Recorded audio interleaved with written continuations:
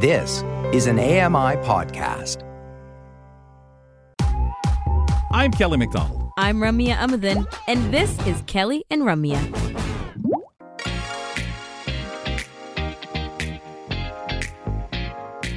Welcome back to the program. Ramya and Kelly here, your hosts of the program. She's in Toronto at the studio there. I'm in London, Ontario at the home studio. And we are working our way through another week of shows on the networks, ladies and gentlemen. And however you're joining us, wherever you are, we appreciate it. Speaking of wherever people are, Ramya, we really enjoy learning about that. We love to learn about traveling. But we love to paint images in our mind, and who better to do it is audio describer JJ Hunt as he joins us to talk travel on the program. JJ, welcome back. How are you? Well, how are you guys doing? Always having fun and anticipating, I think, is the term right now that I have. So can we get into our conversation? Notice I'm rushing it, JJ, because one thing dealing with you has taught us that we get asking so many things. JJ, tell us that. JJ, tell us that. Until, all right, 1 minute. Put you to work. All 15 minutes. Right off the bat, exactly. From stem to stern, we pre-apologize for the next 100 months that this will happen. Today, you're here to talk about the beautiful markets in Fez, Morocco. Am I saying that right, Fez? Yeah, you've got it right. I've just been doing all this Christmas shopping and, going to the malls in Toronto and shopping online and, that's fine, but it kind of lacks charm. It lacks character doing your shopping online. And so this got me thinking about like really interesting shopping experiences, exciting shopping experiences. And my mind went right to Fez. We visited Fez. My lovely lady, Lois, and I visited Fez in March 2017. We were there for about 10 days. Fez, spelled either with an S or a Z, is the second largest city in Morocco, population of just over 1 million people. And it's an incredibly old city, very old city, founded in the 8th and 9th centuries. And that history is palpable in the Medina. So the Medina is the walled historic center of the city. And when you're there walking around, you can smell and taste and see and feel the age of the city as you explore. It's just a remarkable place.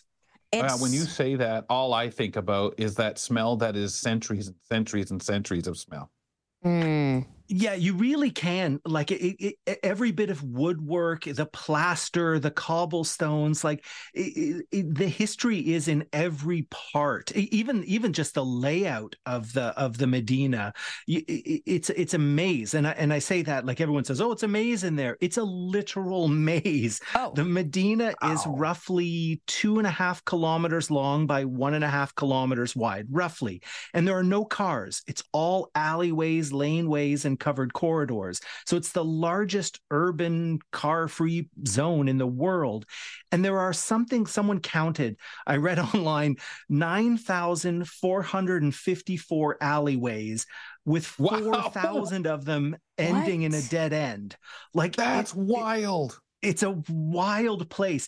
And the whole this whole Medina is surrounded by high walls with only a few historic gates as the main entrances. And the gates have this very this kind of famous keyhole shape. It's and that's the only way in and out is by these main gates. And once you enter the Medina, just put your map away. Like don't bother trying to find anything or walking on a person. No, you just the thing to do is just wander. Like I said, we were there for a week and we barely figured out the layout. We would just start our day. You could never revisit a place. You'd lose it. Only if you discovered it by happenstance. And this was kind of part of the charm you have to give yourself over to, is once you get in there, you never know quite what you're going to find, but you can be guided by scent and you can be guided by sound. And these alleyways are really narrow, cobblestone, and some of them are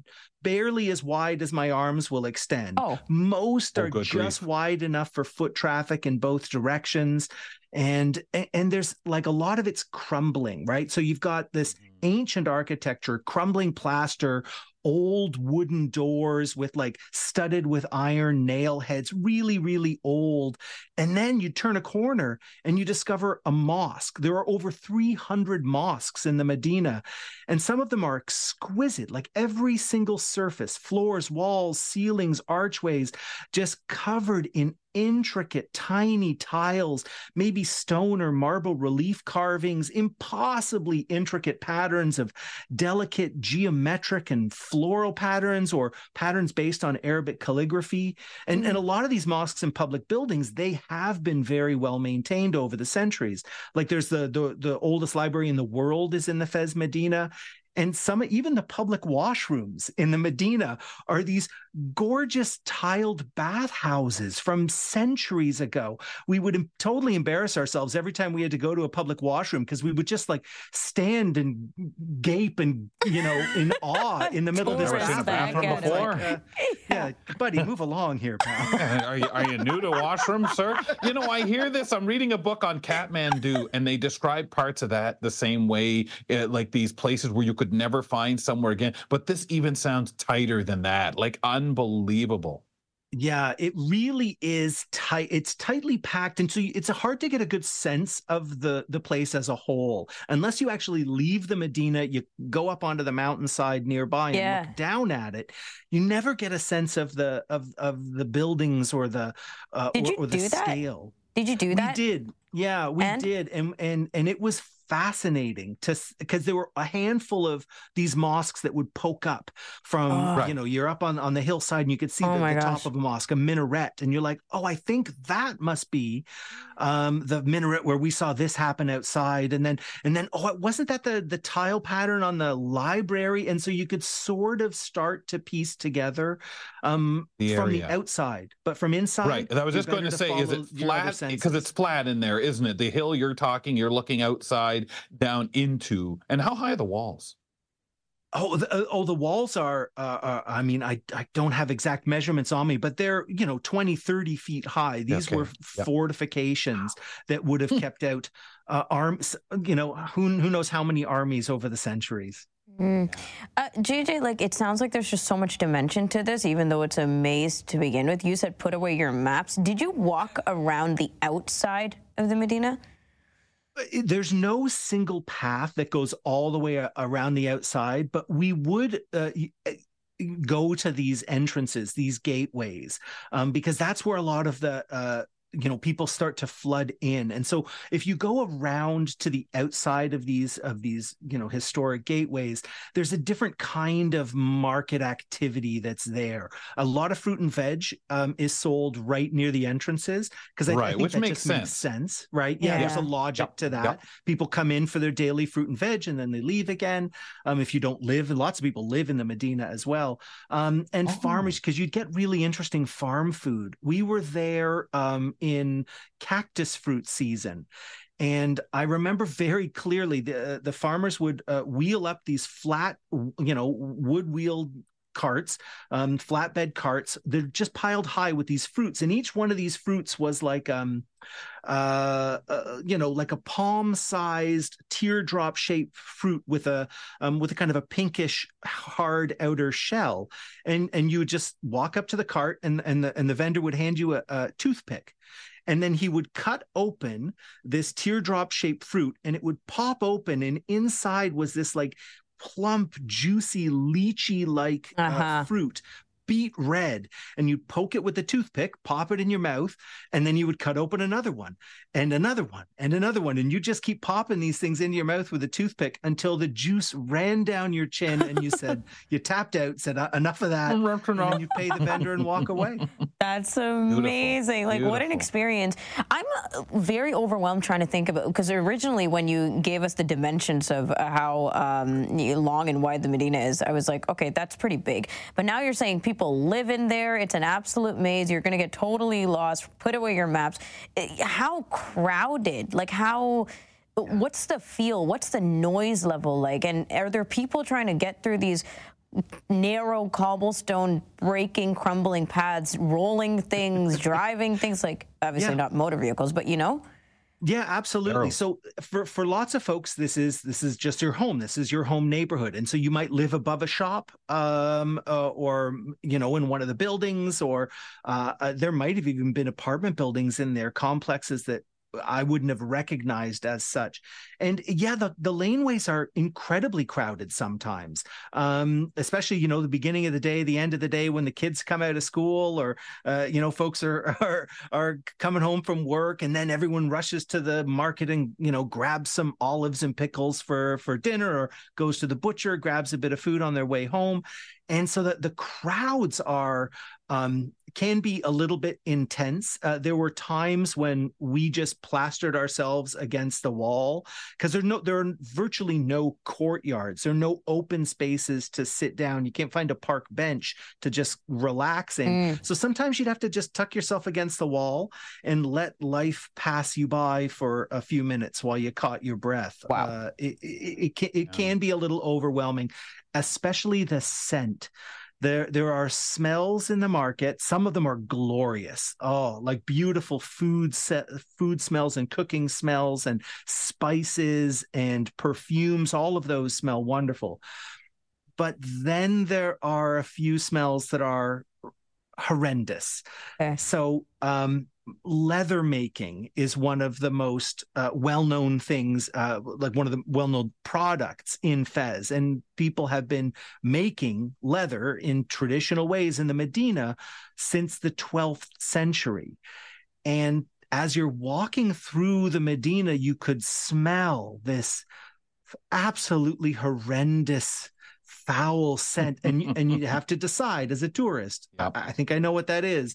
Am I walking toward it, or am I walking away? Am I gonna fight my way through it? Walls Wow. on Yeah, both sides. exactly. Oh gosh, and that's the thing. You think about things that aren't so great, whether it be smell or safety. What if there's a fire? Like, you think of this wonderful place you'd hate to see some. JJ, do they lock those gates ever? I don't know how you do that with people living there.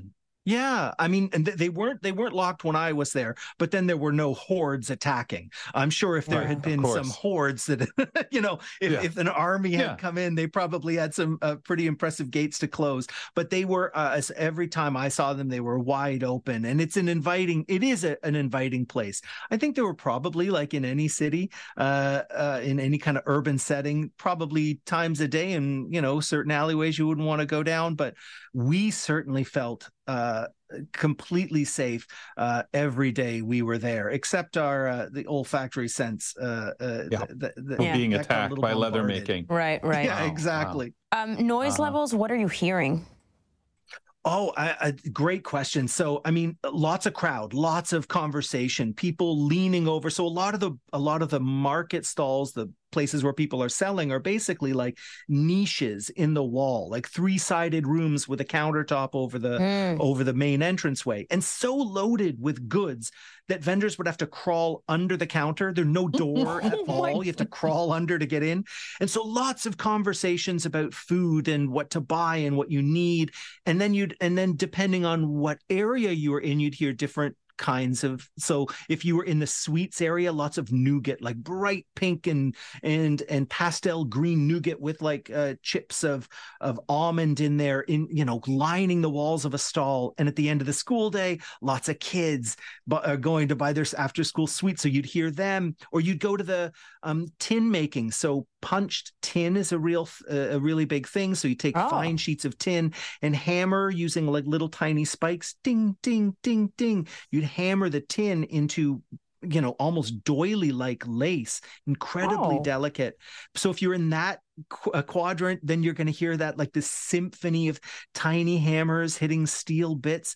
And then, of course, the call to prayer several times a day from the minarets. It's a beautiful soundscape in the Medina. It was really quite lovely and charming to just allow yourself to get swept up in it.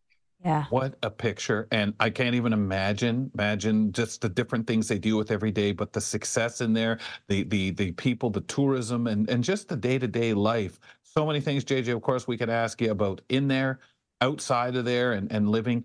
But of course, as usual, time ran out. We'll talk to you later on, man. We'll talk to you later on, JJ. Always does. Best of the season, sir. Thank you, guys. You guys have a good one. We'll talk to you again soon. You too. Now, if anyone is due parts A and B to his segments, this guy does. Wow. No kidding. Wonderful. As we talk travel with JJ Hunt once a month here on the program. We do this on the third Wednesday of the month usually. Coming up in just a moment, what is proper etiquette in the workplace at a party, particularly? Kevin Shaw joins us to discuss after this. It's fun, insightful, and inclusive. Kelly and Ramya return in a minute. I'm Margaret Shepard of the AMI podcast, Tripping on Air.